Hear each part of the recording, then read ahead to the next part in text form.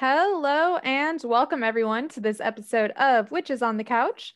I am one of your hosts. My name is Nikki and I am a witch. Hi, I'm your other host. My name is Jade. I'm also a witch. So, against my better judgment, after our last episode of Motherland Fort Salem, we decided to go on to episode 3 of Motherland Fort Salem. Wow.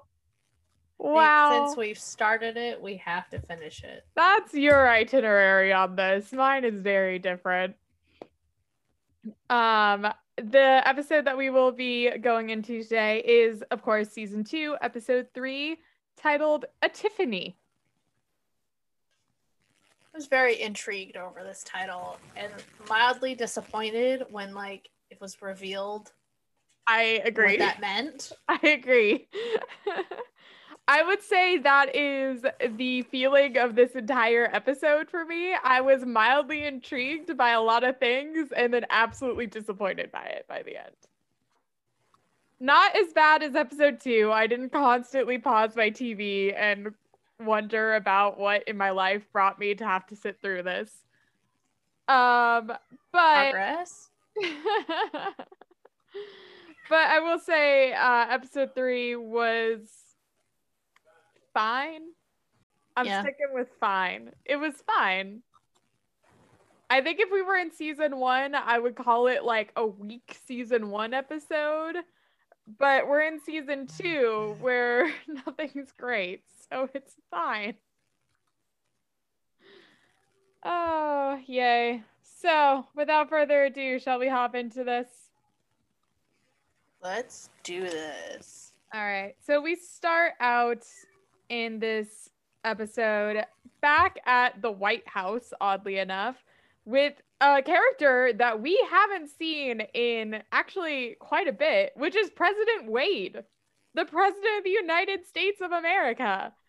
I was shocked to see her. I was actually really excited to see her. I was like, oh my God, you. We know you. She's like barely gonna be in this episode though, so it doesn't really matter. But President Wade, the VP, and General Alder and Petra are all there for a meeting, including the Crones.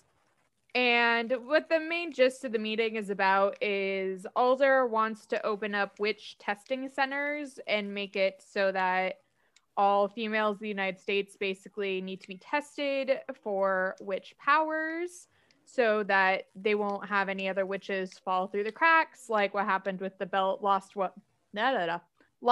bellwethers of the last season. President Wade says that this is a very unpopular, bad idea. I agree with her. The VP also states that he doesn't support this idea and that him and the president have already come to the conclusion that they will not be signing off on this proposal today. But that doesn't work out in our democracy's favor as the Crones kind of start doing something. And then the President Wade immediately is like, I had no idea that anything was this bad. I'll sign off immediately. And signs the proposal because we hate Alder.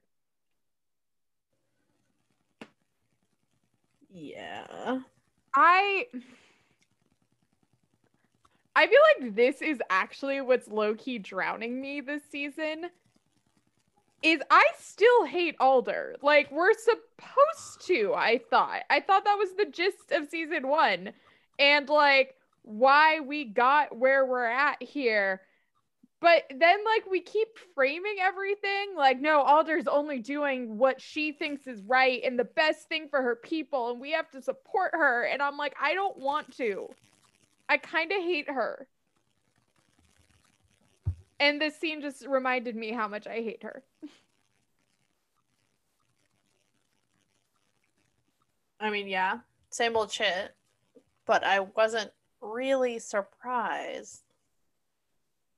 Same old Alder, different day.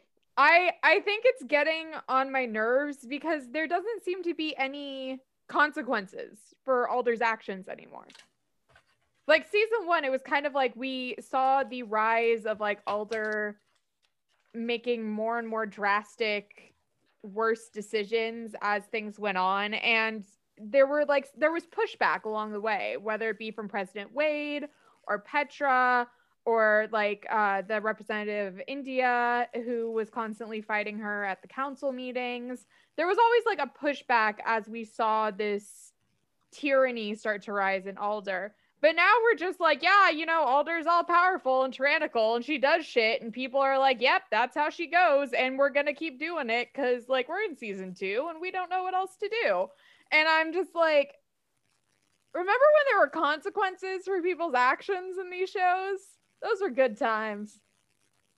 This barely even happened. I had fun. But that is our opening scene before we go into our nice little opening intro. Still beautiful, still great, possibly the highlight of the show. And then we cut back into the episode with our main trio, who Raelle and Abigail are both soaking wet, as apparently Abigail kind of did a reactionary moment and accidentally kind of summoned a little rain cloud over them. And it was an accident, but now Raelle's kind of sad because she's all wet and she doesn't want to be because she has to go and change now.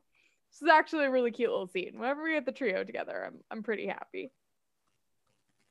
So that was pretty cute. And then Tally kind of talks about how she's sad that they don't really have classes together anymore now that they're all kind of on separate tracks.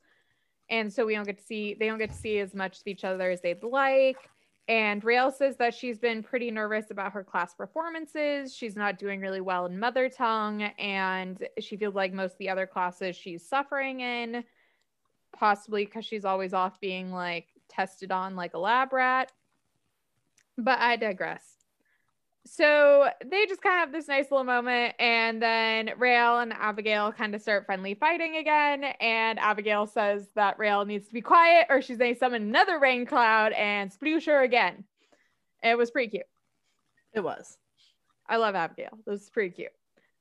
We cut away from this cute little scene to introduce a new character. We have so many new characters. My God. I hate this character. Yeah. Put that out there right now. So this is the matriarch. The Imperatrix.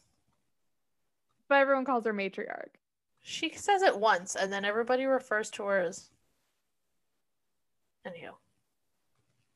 Well, because Tally tries to refer to her as ma'am, and she says matriarch. That's why I assumed that's what we're calling her. That's what I called her in my notes. So her main shtick is that she is like the knower and tracker and observer of all witch bloodlines and lineages. And it's kind of her job to help facilitate good matches within witch families so that they can breed other strong witches. Lovely. It's real gross. It's real gross. Every single time she shows up, it's real gross. Yeah, we get this idea that she kind of goes down the lines. She's intrigued by Tally because Tally is the end of her line, but doesn't really isn't that powerful of a line. She's very excited. Abigail is there because she's a bellwether. She's the last of the bellwethers, and the bellwether line is fucking everything. And she calls Raelle something that's outcrossed. She is an outcross. She is an outcross. That's a genetics term. Not of the blood, basically. She totally means it like it's a slur. Mm-hmm. Because it's not like if you've taken biology, had any basic genetics, Mendel's pea pod experiments are huge. Punnett squares. So if you want to just think of that, it's not like you take something in this square and you take something from this other square way over here, breed it, and that's what we get. But it's a bad thing in this case. Oh, it's 100% a slur. It's kind of like, it made me think of Mudblood from Harry Potter. I was like, it's right along there. And of course, Rael doesn't understand this is a slur as it occurs. So the matriarch keeps walking away. And Abigail like turns to her and is like, yo, you just got insulted. like, hey, that wasn't cool. Just so you know, that was like at your expense. Thanks. And it's basically because Rael's mom didn't mate within the witch lineages and went out and had a child with this guy who's Rael's father. And that's not good. That's not kosher. That's a no-no, apparently. He was just a regular civilian, not related to any witch line. This gave me such like bad whatever. We're gonna keep going on because we're gonna come back to the matriarch quite a lot. But I thought this concept was really interesting, and I kind of wish we'd spent more time with it because I was like, another villain, this could be fun. But she's just like kind of scattered in scenes to make you uncomfortable. Yeah, that's a great way to put it. And then disappears from the episode again, and I was like, I don't like this. Like this just she shows up and I cringe, and then she leaves, and I'm like, but when's she coming back? Like, yeah, it was a whole thing. But the matriarch is also here to announce the matrimonial season has begun, which means yay. It sounded very Bridgerton to me at first. I was like, ooh, and then I was like, oh. And to start off the season, they're going to have like a little mixer reception that evening or the following day. The timeline's kind of iffy in this episode. The next night. The next night. Fantastic. Where all the women should mingle with the men to discover and get thoughts of at least a few of them that they would like to be hand fastened with. Because that's what the season is. And yeah, that's about it for that scene. It's uncomfortable. And as we cut away from that, we then have this actually really cool scene of like this board that shows like threaded lines of basically family trees that the matriarch has brought with her so she can stand in front of it and contemplate her life choices for these people. Well, apparently this is her office, her legitimate office, and this board is titled Witch Families of America. There's all sorts of beautiful ribbons to trace the lines, and it's crazy. It's a little insane. Alder is in the room with her this time, and basically they're just kind of having a back and forth about the season and if this is something you should be worrying about right now because we have so many other things going on. And then as Alder tries to challenge the matriarch just gets right in her face and is like, I don't report to you. You remember that. I'm here to do a job. Don't step on me. And Alder backs down. It was kind of fun to see. I'm not gonna lie. Yeah. Several things that first I want to say something that really got me as just red flag galore in this scene. The Imperatrix matriarch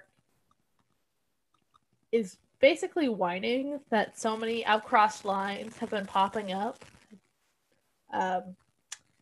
Nothing beats the power of purity is one line she says. And that made me super uncomfortable. I was about to get back to that at the end of this because, yeah, that was like... And that's when, Alder's like, well, it's your fault. Your office's fault for not following the lines properly. And, but then, I really liked when they had that snip together. Yeah, they have this nice little altercation I kind of liked because they both suck. So I kind of like them just hating each other because, like, I feel good at the end of it no matter what. But, yeah, that whole purity line thing gave me some Death Eater / Third Reich vibes.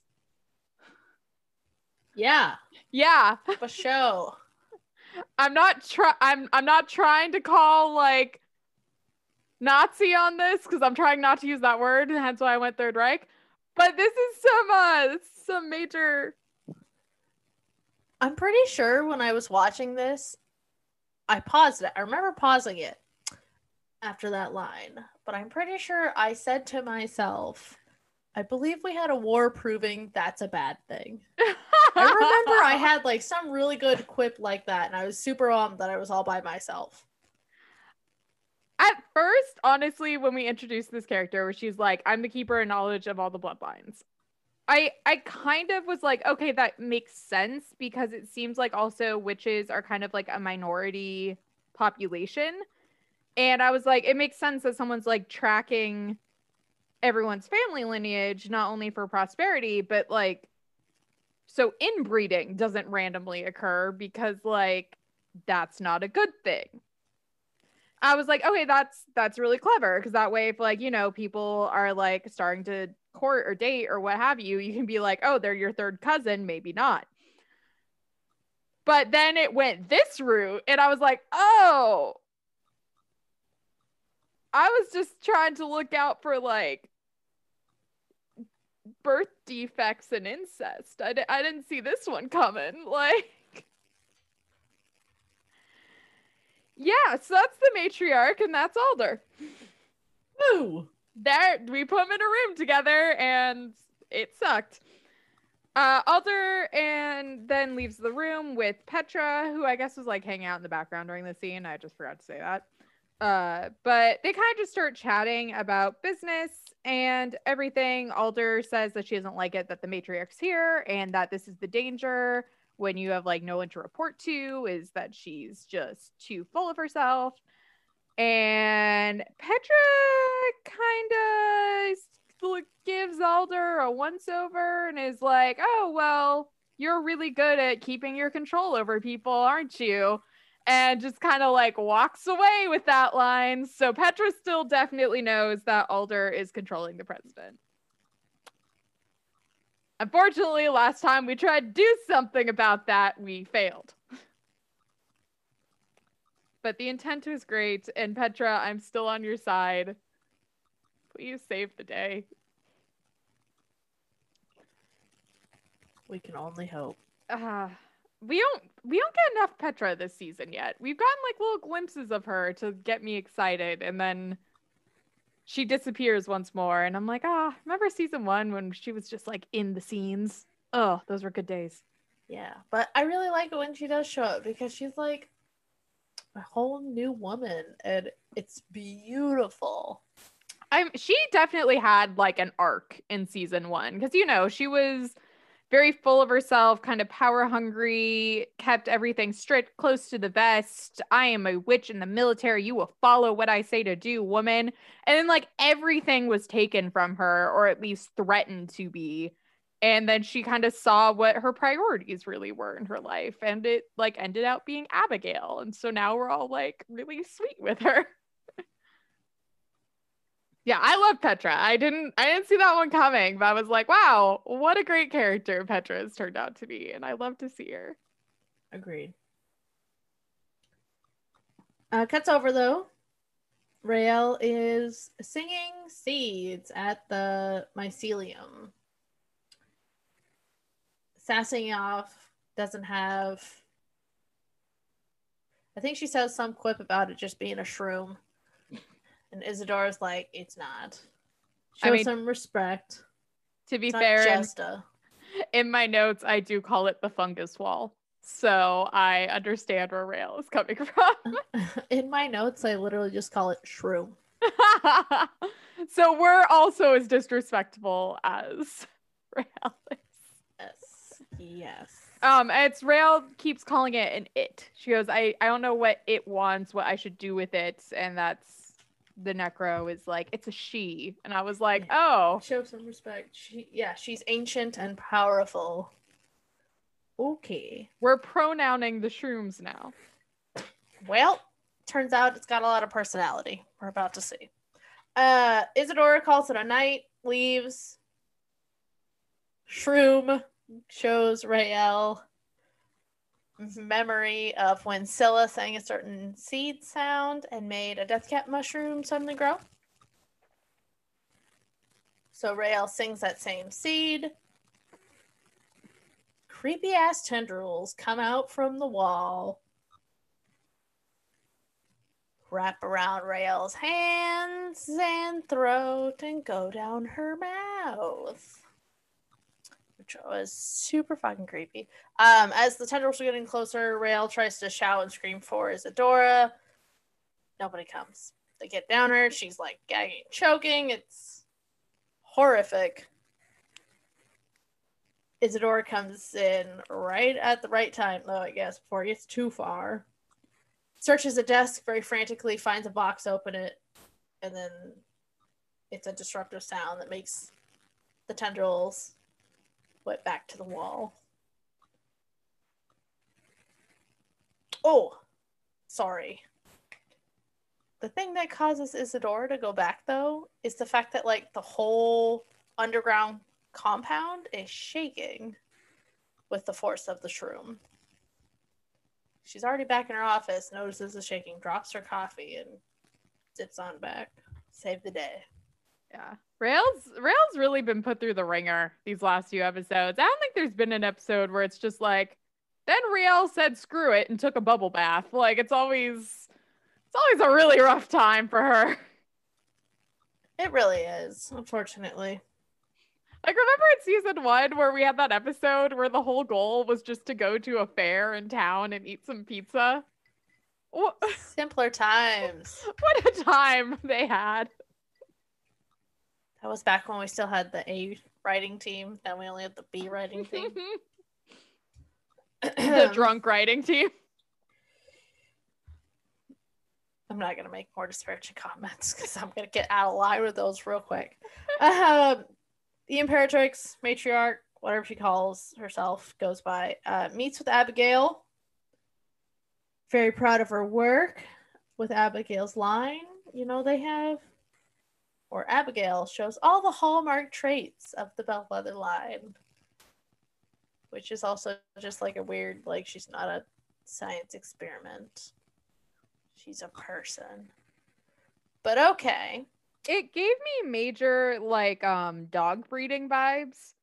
Where it's like you try to, like, breed dogs to act a certain way. And that's why it's like we have these incorrect assumptions, though. That's like Rottweilers are bred to be aggressive. Same with pit bulls. But if you have a small dog like a terrier, it's bred to be sweet and docile. I've been bitten by my dog in my life, and it was a Chihuahua Terrier.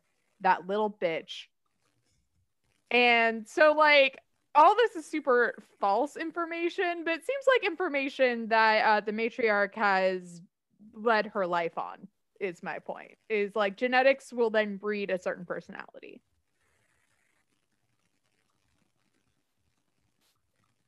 Anywho. There's clips I want to add about the dogs, but it's not going to go anywhere, so never mind. No, please add them. I'm very curious. There is a mild truth to it, because basically all of them were, not all of them, because, like, pugs were not fucking bred for anything besides just sitting on a lap. But a bunch of them were bred to help with, like, animal hunting and stuff like that. Like, terriers were typically, go in the tunnels, flush out everything. So terriers are naturally just fucking crazy. But that was bred into them. And, like, pit bulls were... Shit, they were on the ships. I don't think they were for the actual bulls. They might have been. There's a couple that were bred for the bears. Things like that. I mean, yeah, like, all domesticated animals were really kind of bred for a reason of some form, whether it be, like, a job, companionship, food, work, what have you. And my point is just being, like, we then society-wise have, like, given these things where it's like, oh, this, like, more scary looking dog is then obviously much more aggressive because it was bred to track down these animals, while, like, wiener dogs we don't look at as aggressive, even though they were also bred to track down animals. And it's just like one of those weird society perceptions. So yeah, like instincts and everything in animals is like not a debate. But I was just saying that just kind of seems like what the matriarch is saying, where she's like, I bred you to be the perfect Labrador. Like, go retrieve for me now. And it was weird. Gotcha. Yes. But yeah, Abigail also recognizes this.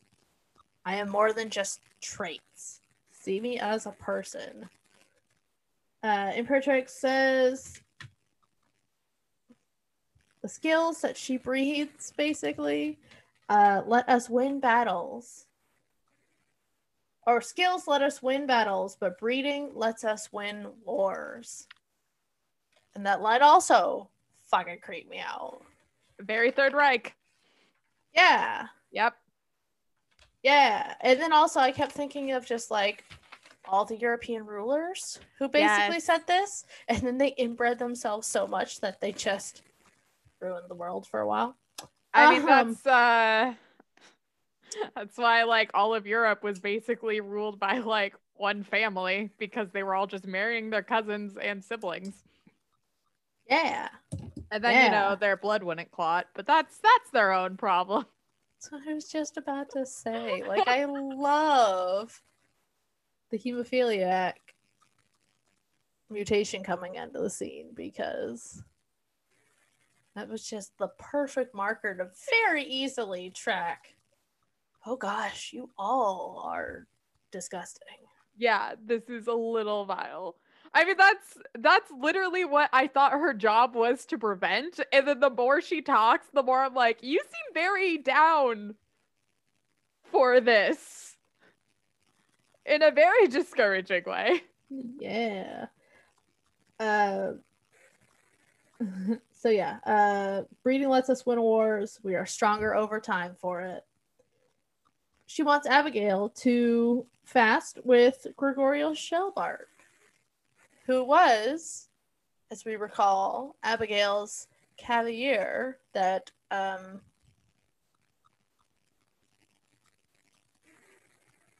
Yeah, Libba. Yeah. No, could not remember her fucking name.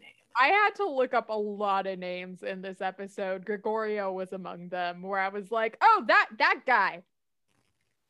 Totally. And then I looked him up. Oh, I got it, thankfully. Imperatrix tells Abigail she can't have Adil, so just get that out of her mind right now. And she's on an accelerated time schedule, which means she's going to be fasted by the end of the year. So I've been trying to figure out like the timeline between,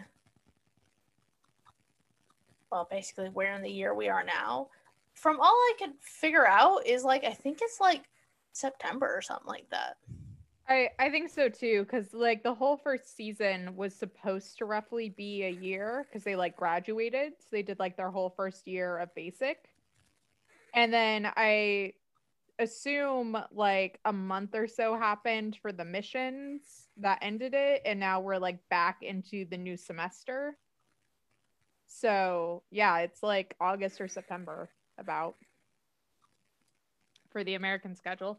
So very soon is the point there. I was also really surprised that like everyone's like, nah, not Adil, just because a lot of the first season was like how powerful and mystical these people are and how badly we want them on our side and their secrets.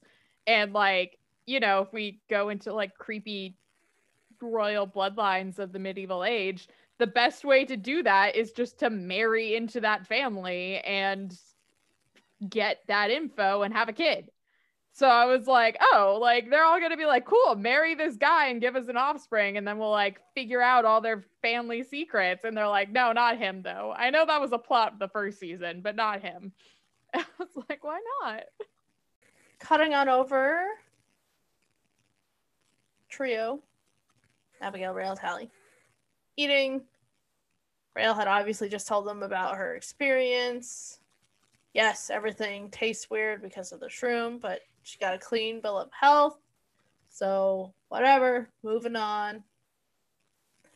Abigail's just overall very sour about the whole hand fasting situation. And obviously, like, it's not mentioned, but it's obviously she feels really bad still that she's not part of the major awesome weapon like Raelle is. She's just back to being, well, now as she sees it, as we will eventually also reveal, she feels like a broodmare. Breeding stock, yeah. And she does outright kind of say it at the table where she's like, yeah, you know, you're like now the secret military weapon, and Tally has these weird visions in connection to General Alder, and I can't even like choose the father of my child. I was like, oh, that's really rough. Quite. Cuts over though. Tally is going to tutor Penelope. So she's all super good by the time her basic starts. Also, in my notes, as the vice president's daughter, because I did not know her name, nor did I care enough to look that one up.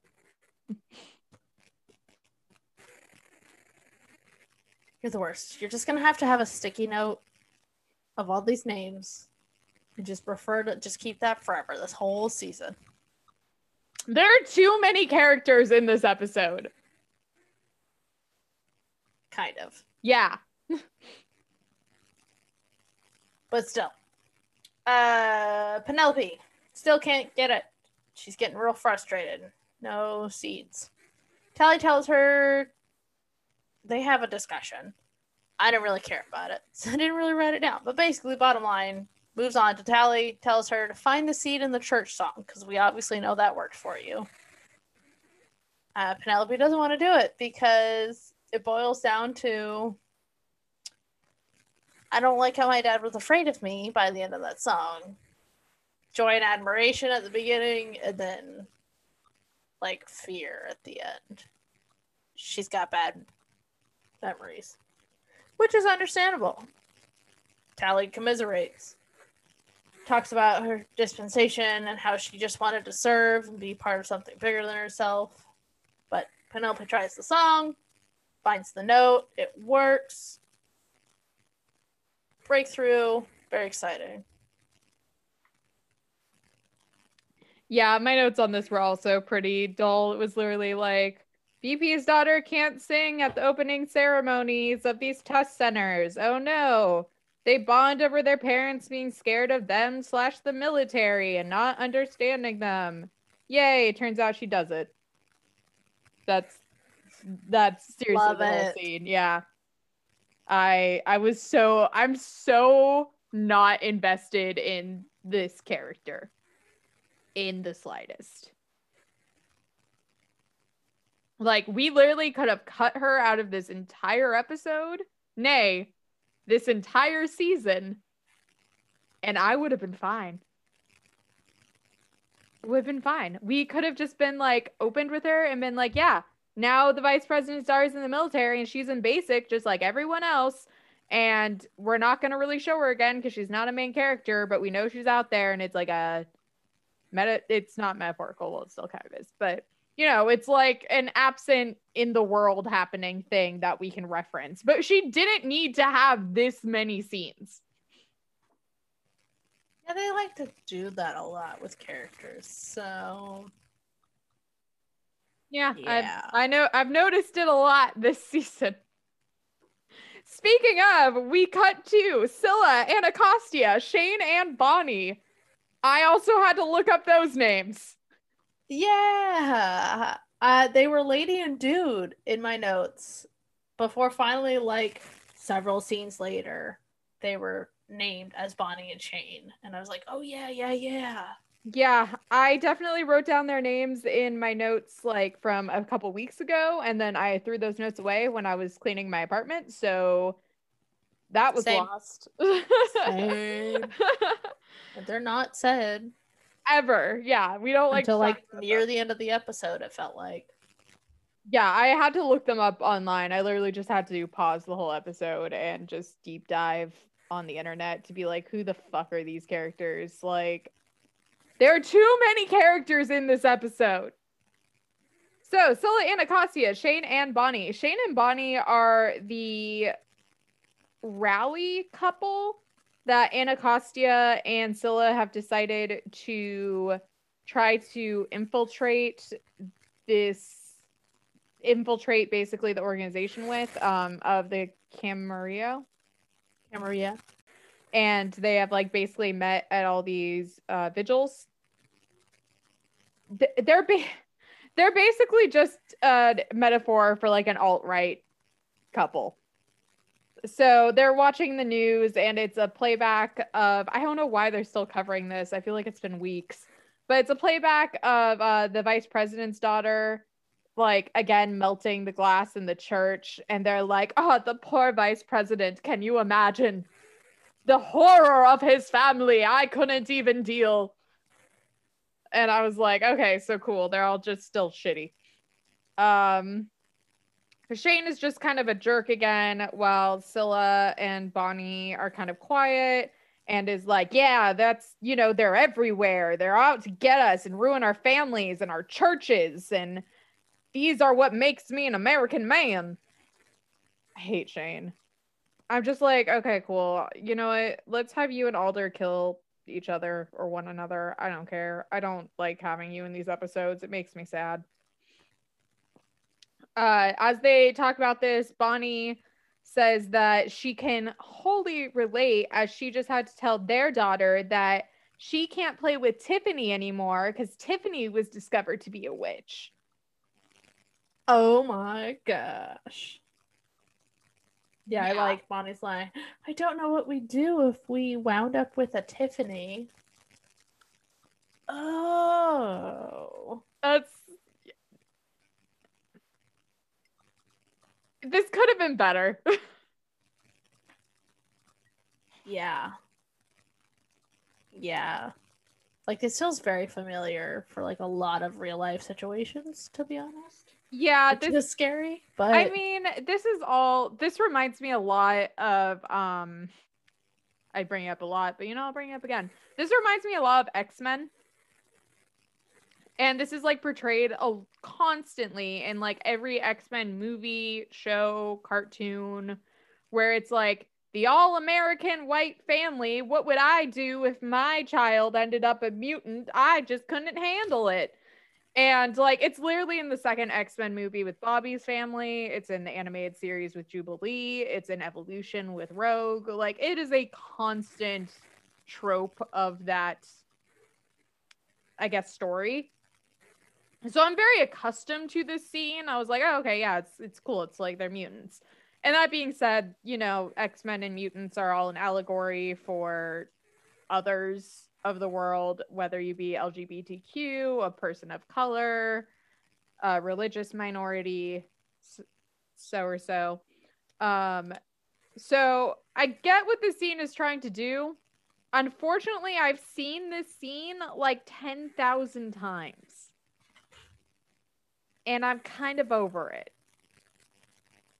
You can make it a little more interesting. Like, give me something else to play off of here. Like, I get it. Shane sucks. I get it. Bonnie's like a little submissive, but also kind of sucks. Like, cool. And if that wasn't enough, and if we didn't have enough characters, here comes in our next one, Jack. That's 5 named characters in this like 40-second scene. So there's a knock on the door. A man named Jack walks in and goes off into the other room with Shane. Anacostia is like, hey, don't I know him from somewhere? He was at the bar, right? And Bonnie says, yeah, Jack was like one of the original leaders of the rallies and, really getting people to have attention on this very important matter. So now we have Jack. That's about all we have to know about him. He's basically, from what we know so far, the same character as Shane. And I mean that in all the offense humanly possible. Scylla and Anacostia then eventually leave the house and end up just doing like an in-car stakeout on the house to follow Jack once he leaves. They bicker a bit in the car. Scylla says that Anacostia is too direct and showing her hand too much to Bonnie and shouldn't have called out that she recognized Jack. Anacostia said that Scylla is just being overly critical and isn't used to working with a partner, but they're stuck on this together, so they're gonna have to work through this, so sucks to suck. That's just kind of the whole scene. Pretty much. The cut back to Fort Salem, where the matriarch is now having a meeting with Tally and Raelle. She says that she doesn't really know what to do with Tally or Raelle. Tally is intriguing because she's like the last of her lineage and, you know, now has like at least a good standing in Fort Salem. So she can try to like mate her with someone good now. And Tally's like, all right, sounds great. And Raelle is not having the same feelings on this, as immediately the matriarch again uses a slur on her. It's like, even for you, an outcross, I could probably try to make something work. Oh, God, this matriarch. To which Raelle says that she is not interested in getting hand fastened. She's not interested in having a child. She's not interested in men in general. Boom. So why the fuck is she here? I love Raelle. And then the most disgusting line in the entire episode came next. Oh, you want to say it? I don't think I wrote it down. Oh, because I was probably too I was probably too huddled in my chair. I wrote down the line and then put a frowny face and in all capital letters, ick. The Imperatrix replies, well, you're still required to fulfill your obligations. Yeah, I was huddled in my chair. Jesus H. Christ. Yeah. What the? Yeah, thoroughly disgusted. That sounded like super medieval trying to breathe the line. Yep. Rape marriage. Oh yeah, oh! We're going right back to like Marie Antoinette in this. It's a rough go. I don't like this. Like, and like, okay, this is what I mean by I was like, this episode kind of had the potential to be good. I don't like this, but I'm interested in this storyline enough and like, you know, like fighting this season and fighting the matriarch that I'm sad we like watered it down with all these other subplots where I was like, this could have been so interesting because I do hate the matriarch and it's fun to have a villain you hate. And I do love to see like Raelle and Abigail, like, you know, like fight for their like rights in this. And like, I'm all for that. I want to see that plot. But I feel like it just kind of got lost in the episode and it made me sad. But anyway, as Raelle goes to leave, the matriarch says something in mother tongue, to which Raelle just turns and shoots back like 5 lines of insults. I did not write them all down because it was long and subtitled. Yeah, me neither. But basically at the end, she says, "Don't cross me, sea hag." And in like perfect mother tongue says this all and walks out. So when near the beginning of the episode, we had specifically put in the line, "I'm failing mother tongue class because I just don't get it." So yeah, it turns out something's going on with Raelle on that. But at the same time, way to go, Raelle. Thank you. We cut from the scene to, it looks like a hand-to-hand combat training class. Close combat, yeah. Yeah. Abigail is fighting, air quotes, Gregorio, and they're just like learning to use like batons and other hand-to-hand weapons. And Gregorio's like, "It seems like you're like really mad at me. I don't know why." And she's just like pissed and goes at him. And she says she's not mad at him. She's mad at just like what he is. and what this means for her. And she just kind of kicks his ass, basically, for a little bit. She has a lot that she's working through. We go down the line, and Tally is doing her combat fighting against M, who I was so happy to see again, because I don't have Graves. I now have M. I also, when I was trying to look up all the names of everyone in this goddamn episode, so Shane, Bonnie, and Jack, I ran across M online, and it says that they're non-binary. So I think we mispronounced them in our last episode, because it seems like from the articles that they use they, them. So I'm going to be using that for M for now on, because I just discovered that, and that's what I'm going to be going with. So Tally's fighting M, and they easily beat Tally, because Tally's not a combat, which, let's be real, M is. Tally is not. And as Tally kind of steps away, she looks down at her knife, and it is completely covered in blood. And she kind of starts hyperventilating and staring at it from back and forth. And M comes up and is like, oh, did I accidentally hit you? I didn't think I got you that hard.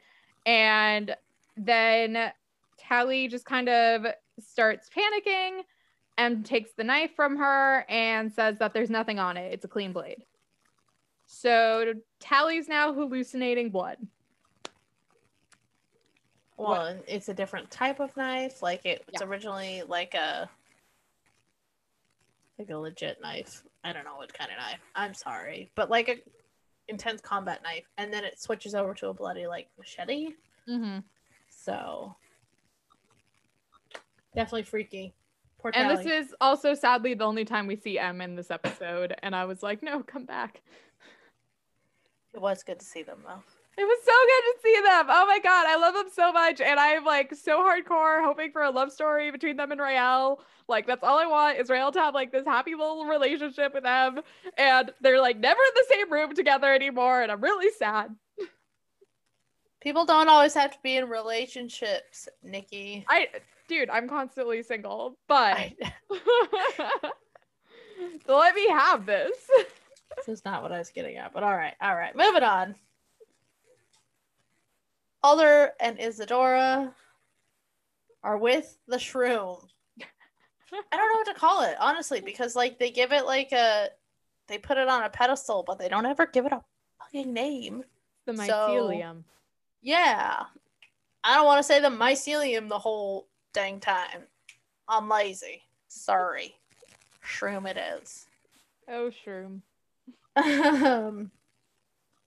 Raelle will join them. Turns out Raelle now makes sounds that sound like 1,000 voices layered on top of each other. In the test, Raelle finds it very discordant, but Alder is like very pleased with it. So they scan her vocal cords. Talk about all different little changes, but basically, Shroom has colonized her larynx. It's rearranged things, so now she is super powerful with her seed notes. At Alder's persuasion, Raelle does end up singing that one seed sound that makes the shroom grow. Holds it as long as she can as the tendrils come out, and then they end up launching at the wall sideways, shattering it, and then sending cracks all the way through to the other side of the room. And this is like foot-thick concrete. So, very impressive. And it turns out there's more shroom on the other side of that broken wall. It's massive. I was actually really confused by that. Why like Raelle was like, oh my god, it's massive. And everyone else seemed shocked by this too. And I was like, isn't this like...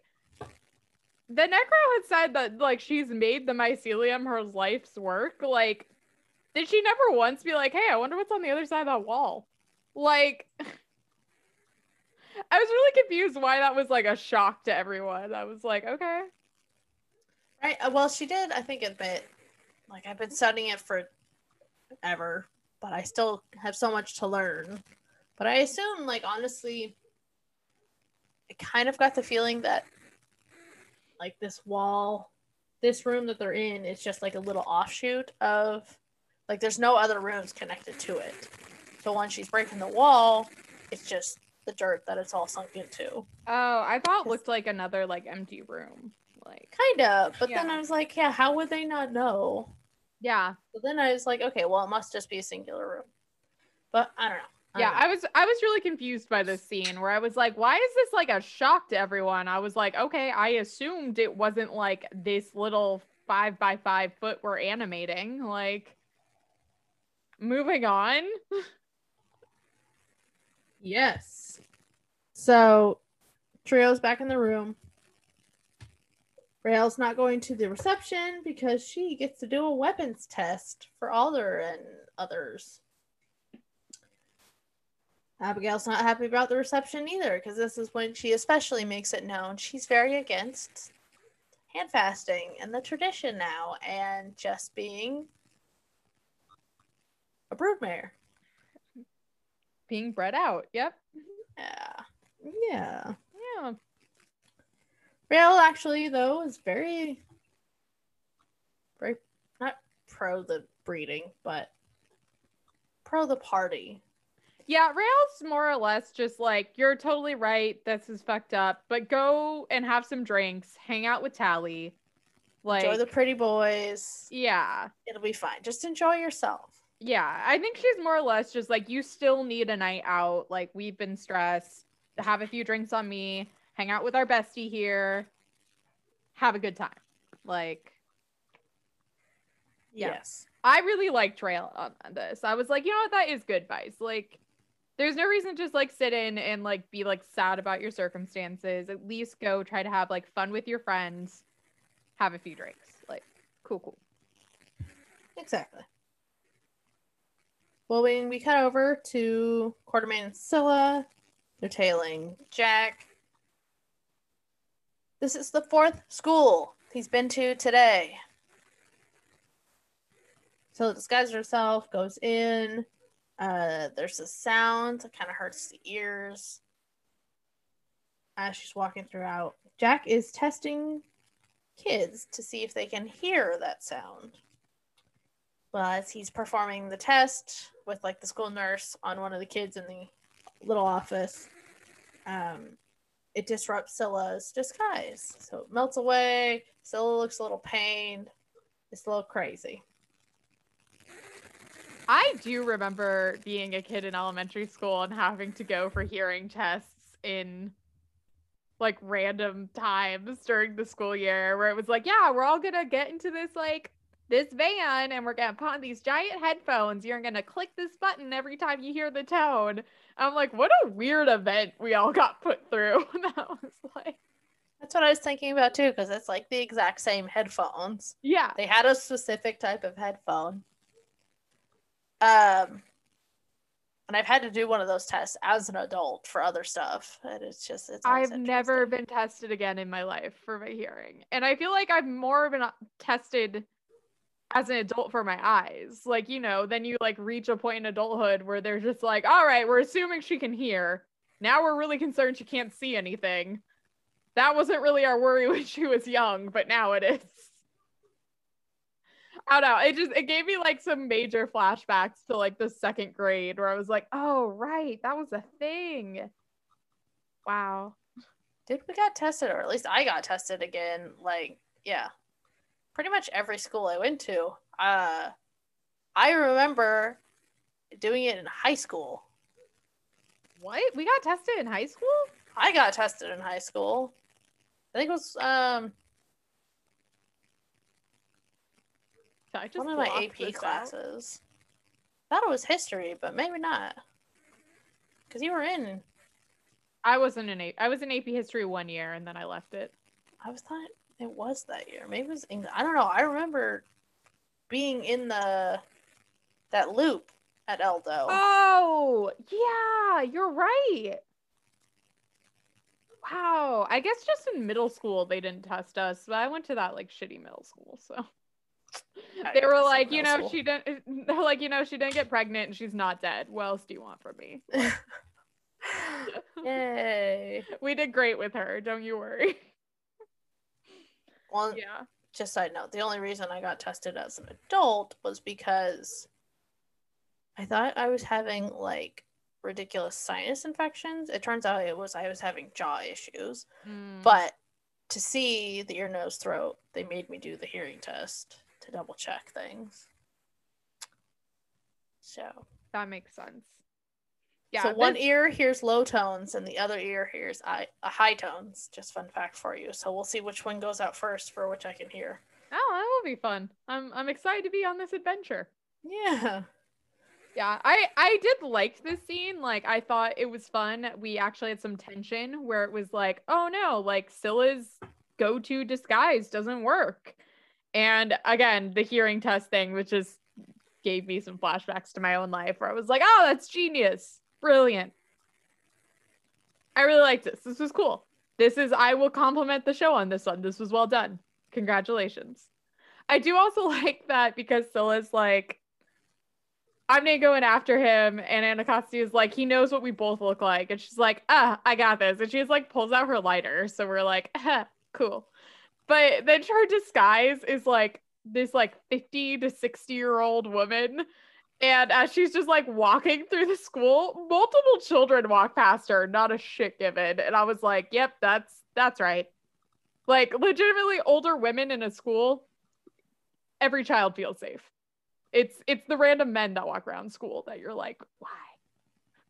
How'd they get here? Who are they? What do they mean? Random older woman, you're just like, oh, they seem nice. Okay. I don't know. I didn't have those worries. I didn't give a shit. I went to a shitty middle school. I was a cop's daughter, so like the world could suck it. It was kind of my attitude. Yeah, I noticed that at high school. All that aside, I just thought that was cool. I was like, oh, that's clever, and this is smart. Like, it's been a while since we've seen the lighter come out, so this was fun. Yeah, so Sound washed away Scylla's disguise. Jack leaves, goes right past her, thankfully doesn't look over. Cut over to Abigail is in their like history museum on base. Staring at this picture. Adil comes in.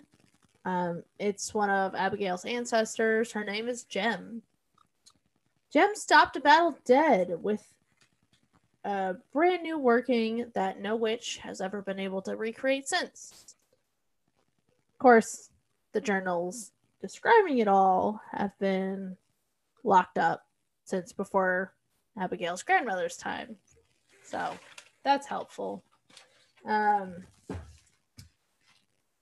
Adil tells her it's okay to be defined by, our elders and our traditions, because Abigail is very sour that Jem's a glorious golden one.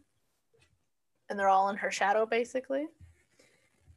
Abigail comes back with, it's your traditions that caused your tribe to lay down and die. So basically, fuck off.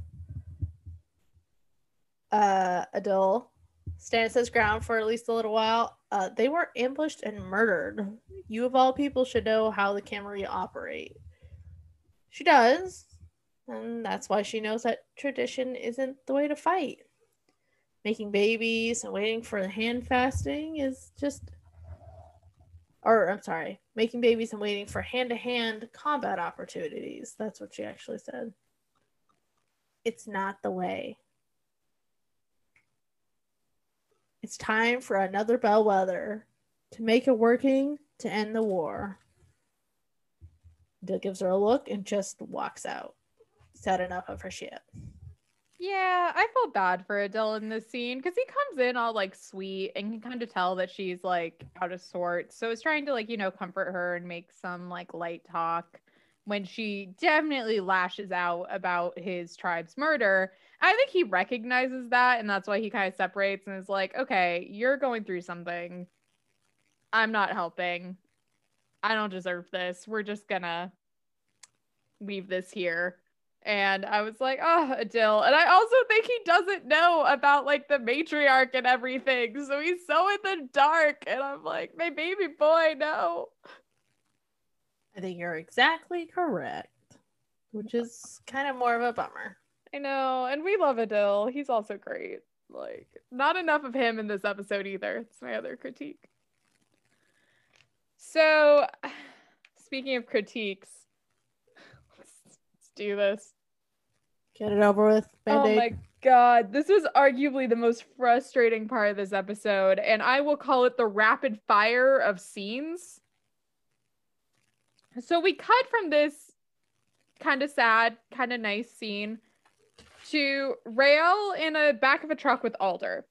And Raelle's playing with the war charm that's on her necklace. Alder recognizes it, says she hasn't seen a war charm like that in a while.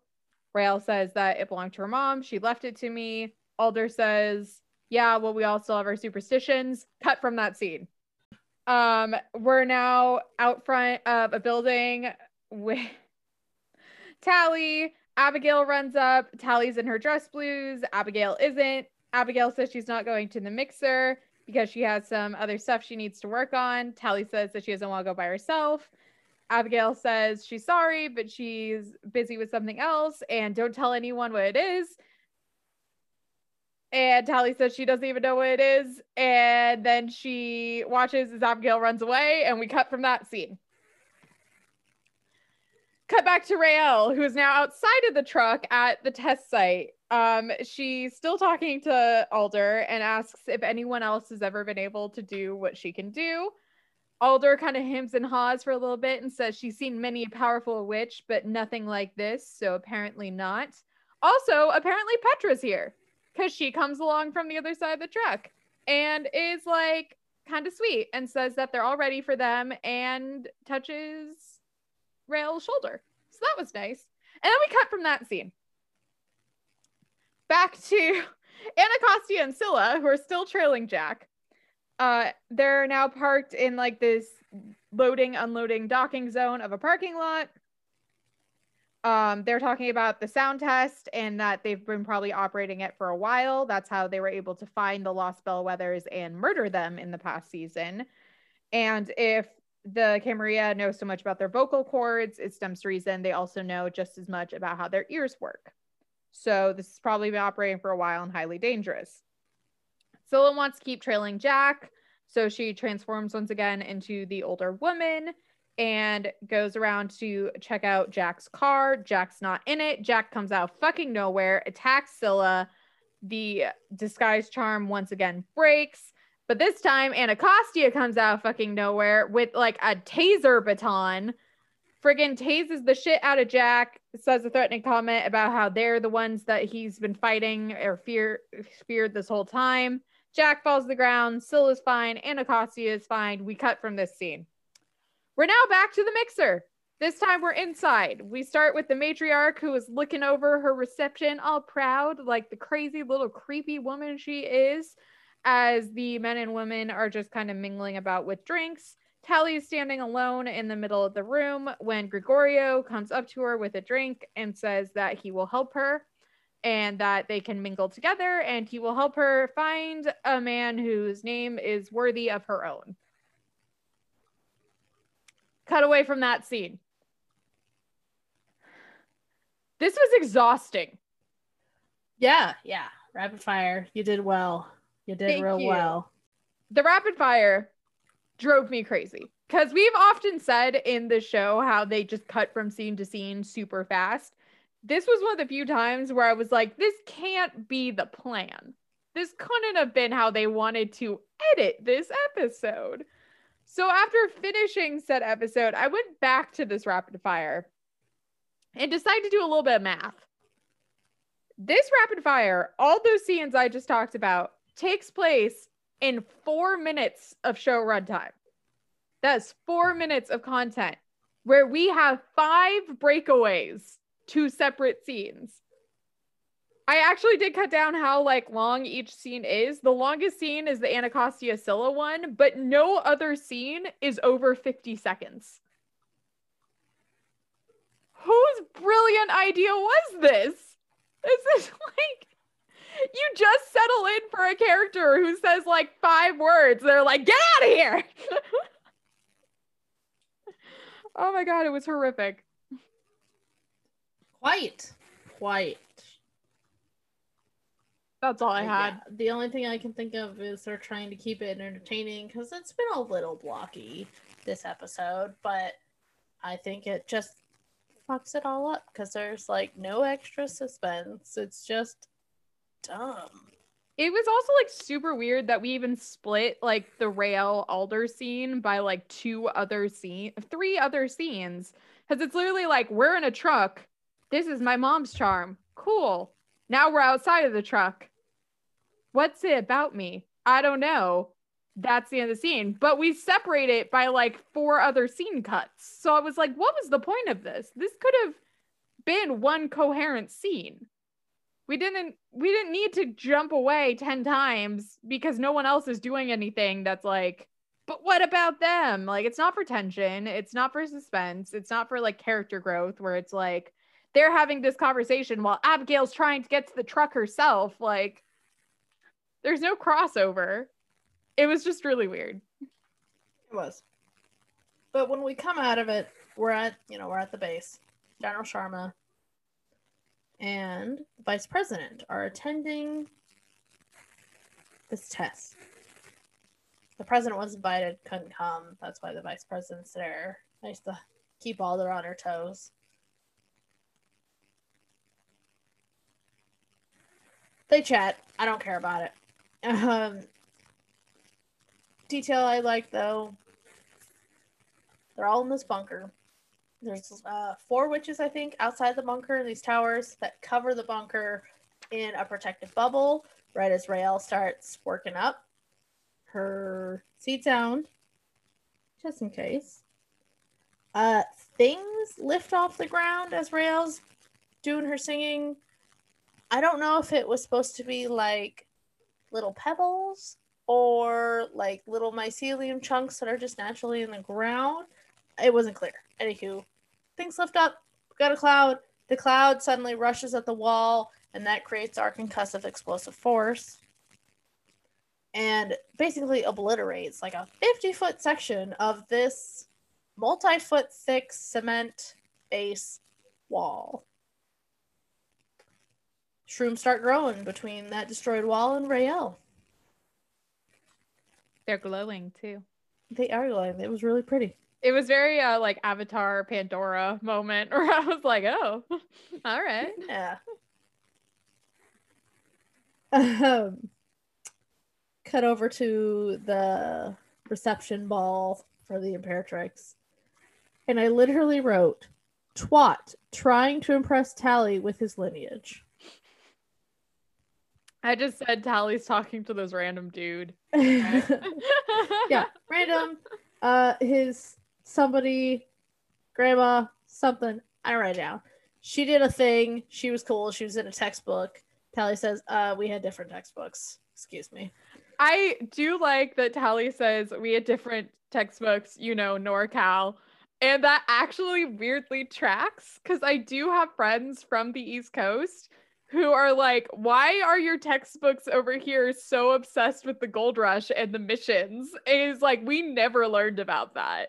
So like there is a geographic difference between like textbooks and schools kind of growing up. So like sure.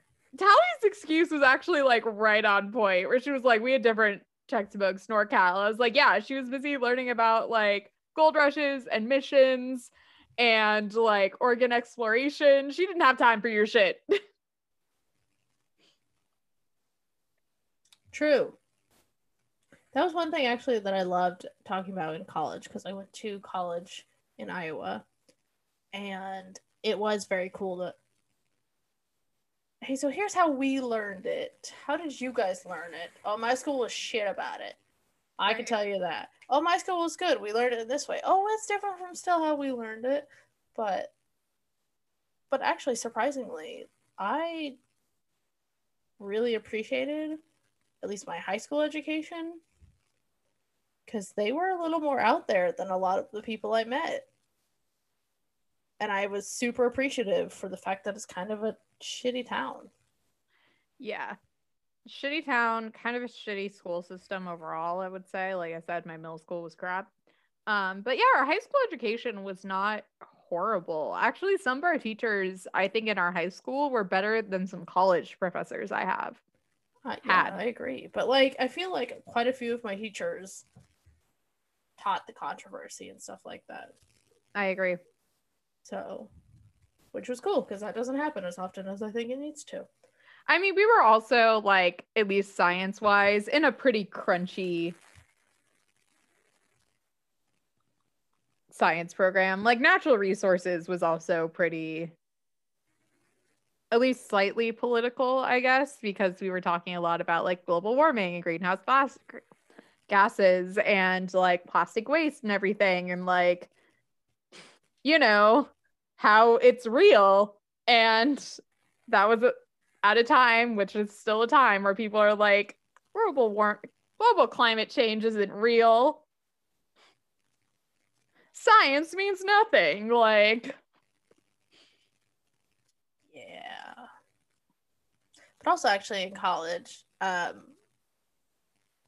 surprised the heck out of I took a Native American Studies class and surprised the heck out of my Native American teacher on the knowledge I already had, very specifically about the Coloma area. But it was like, because we were super obsessed with the gold rush and mission, stuff like that, I talked to legitimate Native Americans a lot, and it stuck with me. So like, I know for the fact that I can, or at least I can recall that like the current nation is like a Maidu Miwok, Nisenan, I think there's another one, conglomeration, because they were all murdered by the Spanish and then by the gold rush. Things like that. America. Which, yeah. Delightful.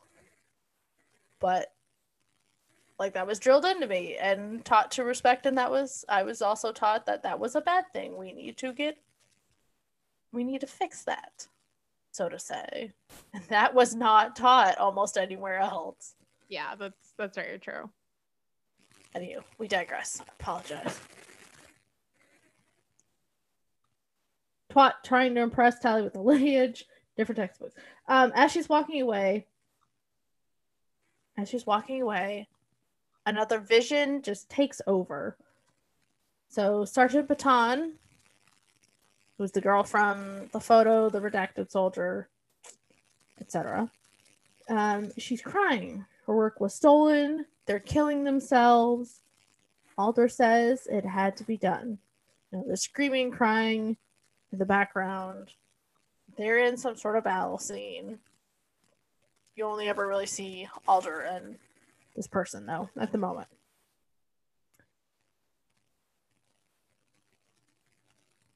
Baton says they had already surrendered. Your heart is black, Sarah, and just walks away from her back into the battlefield. It turns out her first name is Nikta Baton. It's Alder screaming, Nikta! Very passionate, very weirdly not Alder way. As Tally's coming out of this vision, though, she sinks to the floor, gets a lot of attention. People are worried about her. Yeah, she kind of passes out, so. Yeah. Crazy. Cuts over to Tally's now in their room. It appears to be the next morning. Raelle asks what happened. Tally tells her about, the vision and everything like that, how crazy it felt. Raelle tells her about her weapons test. Then that night, notices Abigail's bed still made. Did she must have had a lot of fun at the reception. She didn't go to the reception. And then, very good timing, a storm suddenly pops up outside.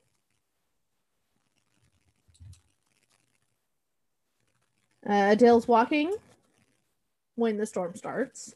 Abigail is actually trying to recreate Jem's working. She can't.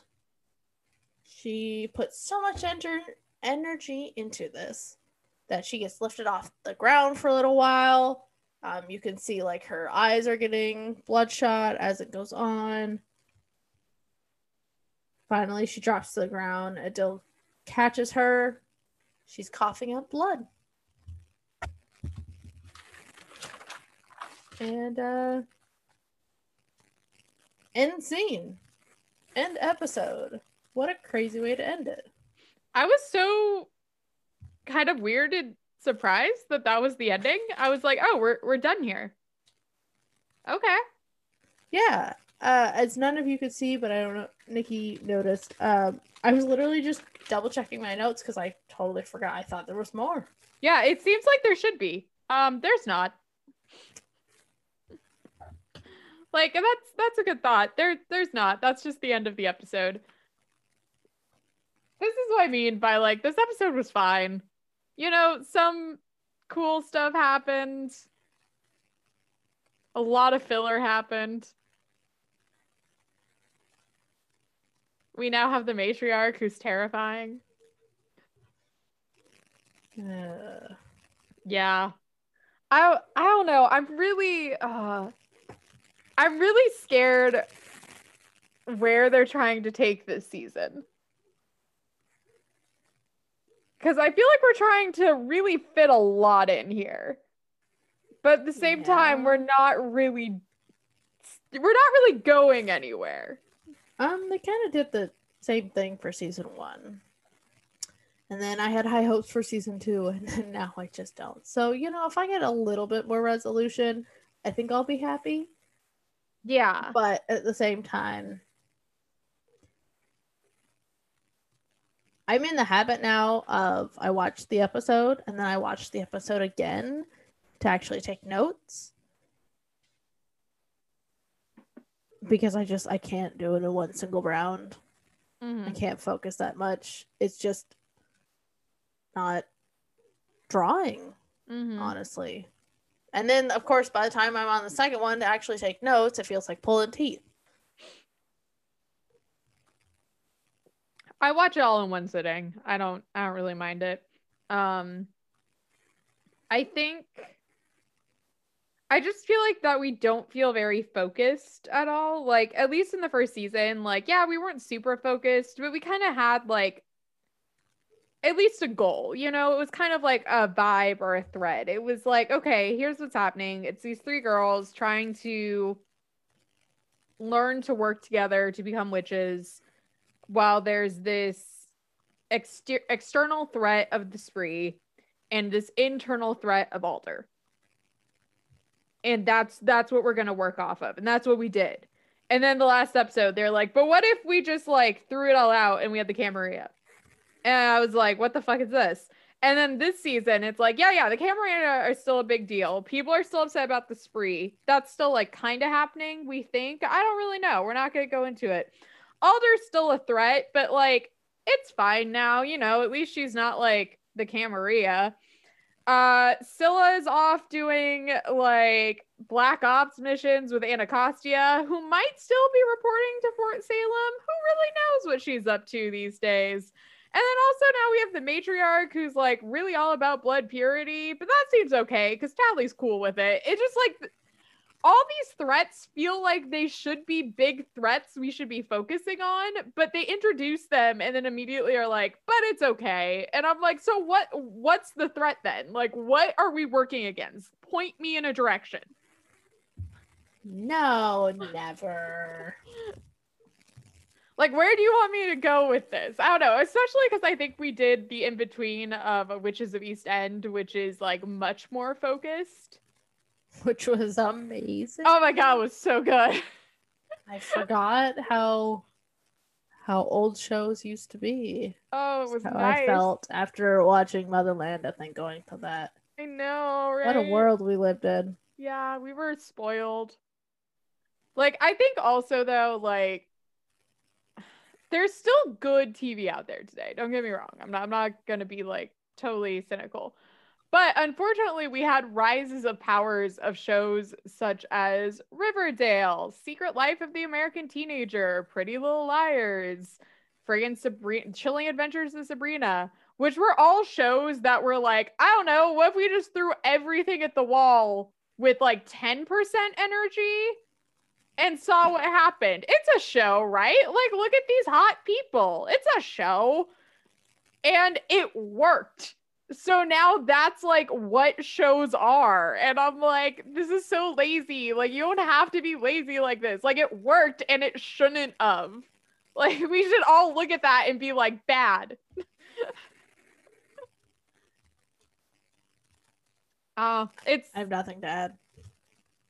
It's very disappointing. It's all I could just say as an observer of media. It's like watching the last season of Game of Thrones again and again. You just get sadder and sadder and sadder.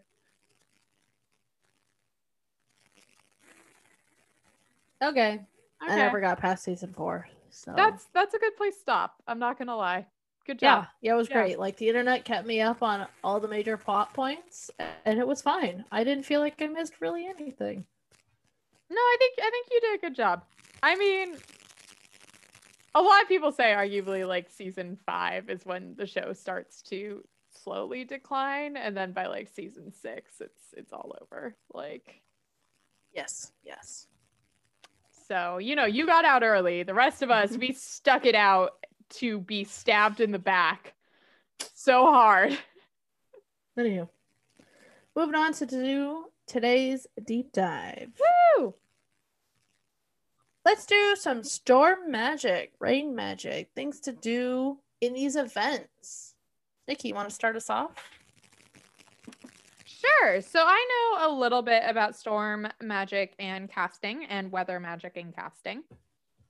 Mostly, obviously, storm magic and weather magic are mostly derived by the 2 elements of air and water. So any spell or casting you're going to be using on that, you're probably going to be wanting to do a manifestation of one of those 2. Air is usually your biggest go-to just for like wind, clouds, those kind of things. So yellow candles, white candles, if you want to manifest water, blue candles, all excellent.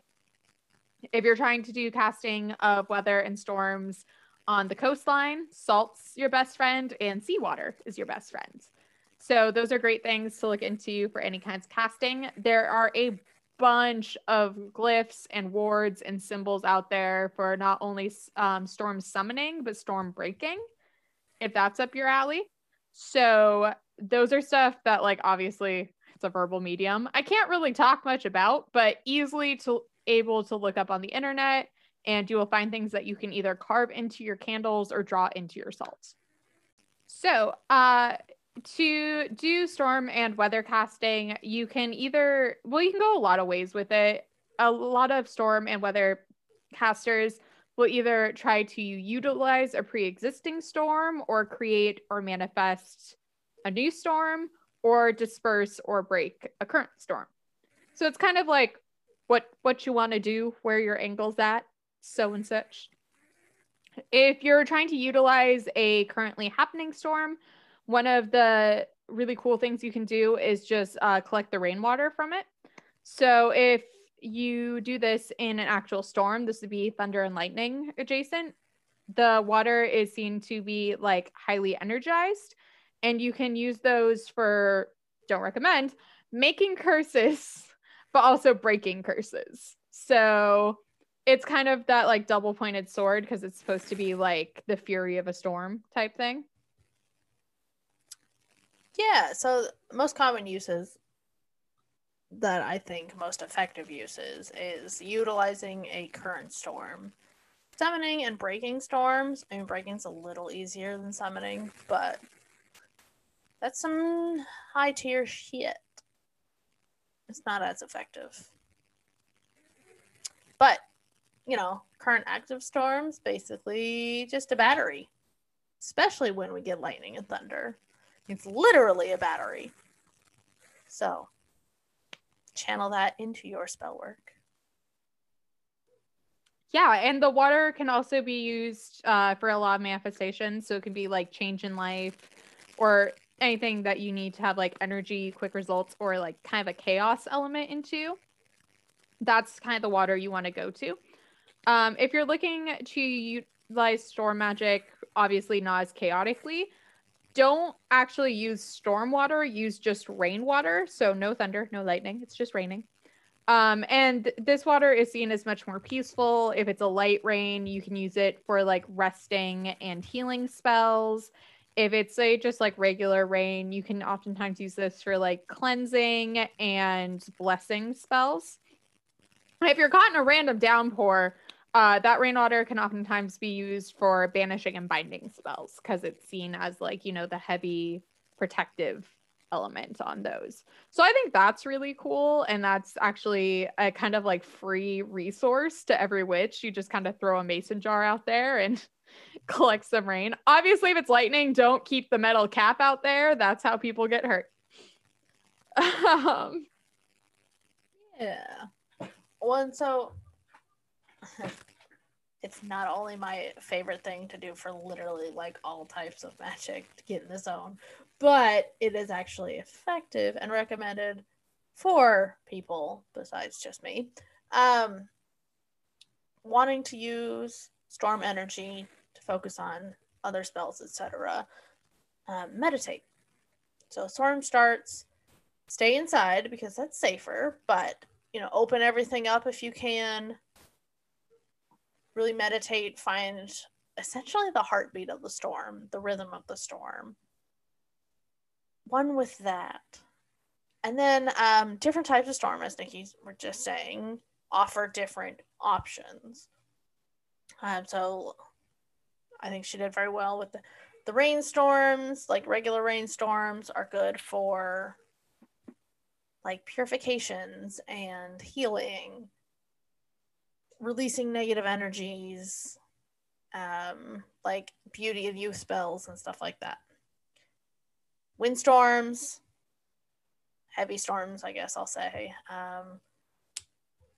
Typically, I've heard them used with like travel spells and breaking addictions and habits and finding good mental space and keeping that. Sending messages throughout planes and on the same plane, things like that. Snowstorms, really good for purifications. Matters of the heart. Let's see, what else have I? Pretty sure snowstorms do like renewal stuff too. Yeah, a lot of snowstorms I've seen are also for like blessings and cleansings. Yeah. Because it's kind of like the rest period. Everything is made beautiful under the snow.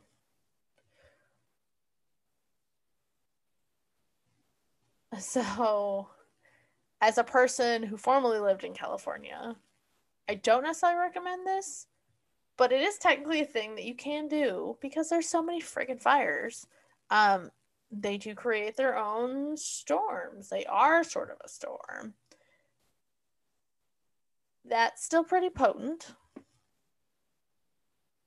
You can try to harness those energies. Those are, fire is good for, like protections and banishments and just general power spells, I feel. But yeah, that's extra dangerous, I think, to do that one because if you're close enough to really harness the energies, you're probably also close enough to be evacuated very soon. Yep. And you should focus on evacuation safely with whatever valuables you feel you need before anything else. And then, of course, like eclipses. Storms, especially during an eclipse, those are very, very rare. So, of course, if you can, take advantage of that because extra power, That's all I got. If you are trying to create or break a storm, the main element you want to tap into is actually air because storms are really just cloud cover. And if you're trying to create it, you are trying to force the clouds basically together and to you. And if you're trying to dissipate it, you're trying to break the cloud cover apart. So that's kind of the big thing you want to work on that. I've also heard and seen that a way of helping to manifest creating or breaking a storm is to have like a weather map and use that as what you draw your sigils and glyphs and put your candle on to like basically help display what your intentions are. Another awesome little thing that you can use to summon, break, or just manifest storms in general is feathers of storm birds. So if you live in a coastal place where you like get to see a lot of seabirds and stuff, some of them are sometimes also titled storm birds, and they just like shed feathers and obviously like maybe sanitize them or something. And if you're like, oh, this is really pretty, don't look at it. But if you're like one of those people who collects feathers or anything, you can pick those up, and that's also a free resource. Same with picking up bits of a nature after storms. Those can be utilized in your craft as well. So, there's like a giant storm and a branch from a tree falls down. You can obviously don't go out into storm to do this. This is like following the time. You can go and like take a branch from the tree and you can utilize that in your craft. And same with if you live by the coast and it's like, oh, these sea glass have washed ashore from the storm, you can collect that.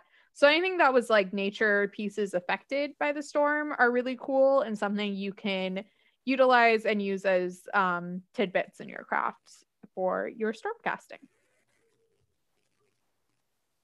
I think that's all I got. Cool beans. Yeah. Thank you. Well, Nikki, which is on the couch, what are you drinking tonight? I am drinking a mint julep. Fancy. I know. I've never had one before. It's pretty good. And I don't really like whiskey, so I was a little shocked by it. But I do got that cookbook I told you about. That's like the unofficial Disney cookbook. And the virgin model of this is in here. So I just threw in a shot of whiskey and it did its thing. But I made a nice little mint julep. It's been nice to sip on. I think I really like it. I don't know if it would be like a go-to cocktail, but it's nice. It's refreshing. I'm having a good time with it. I'd do it again. Yeah, sounds delightful. Yeah, it's fine. What about you, Jade? What are you drinking this week? I stuck with my sparkling waters. I, in full honesty, am having some depressive issues. So I am trying really hard to stay off alcohol at the moment because that's been a little bit of a problem, and that doesn't help depression because, it's a downer. Yep. Yeah, so I've just had, I had a lovely peach guava sparkling water. Ooh, nice. And then now I'm just finishing up with a strawberry sparkling water. Well, if you would like the virgin recipe for this mint julep, that's a fun little drink that you can make yourself. Yeah, actually, whiskey is optional. Yeah, you know what? I bought the stuff at Rayleigh's. It's very easy to make. Glad to hear it. Even better. Yeah, send it to me. Yeah. So thanks for joining us all. As I've said, hey, down the dumps. If you also feel this way, I'm not suicidal. I will wholeheartedly, I don't get like that. Maybe a little self-harm, but not suicidal. It's okay, though, if you do get suicidal. There are resources out there. It's so hard to talk to people about it. But once you start, it helps. In the long run, trust me, it helps. If you're so deep down that you are contemplating suicide, please do not. Wholeheartedly, do not. It's not the answer. You can call the suicide hotline at 1-800-273-8255. You can now also text a 24/7 crisis hotline at 741-741. I think just text them help, and that starts the conversation. You can also, I guess, walk into emergency rooms and tell them you're having suicidal ideations.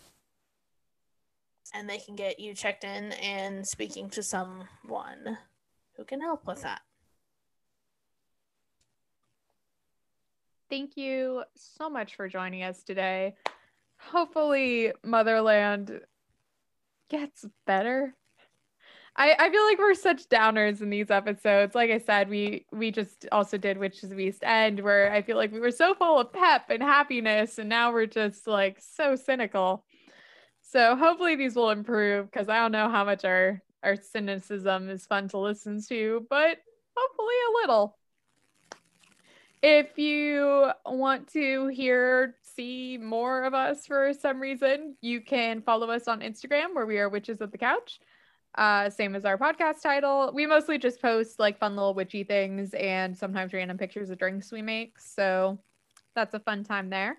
Please like, subscribe, review, whatever you need to do to help other wandering witches find our podcast.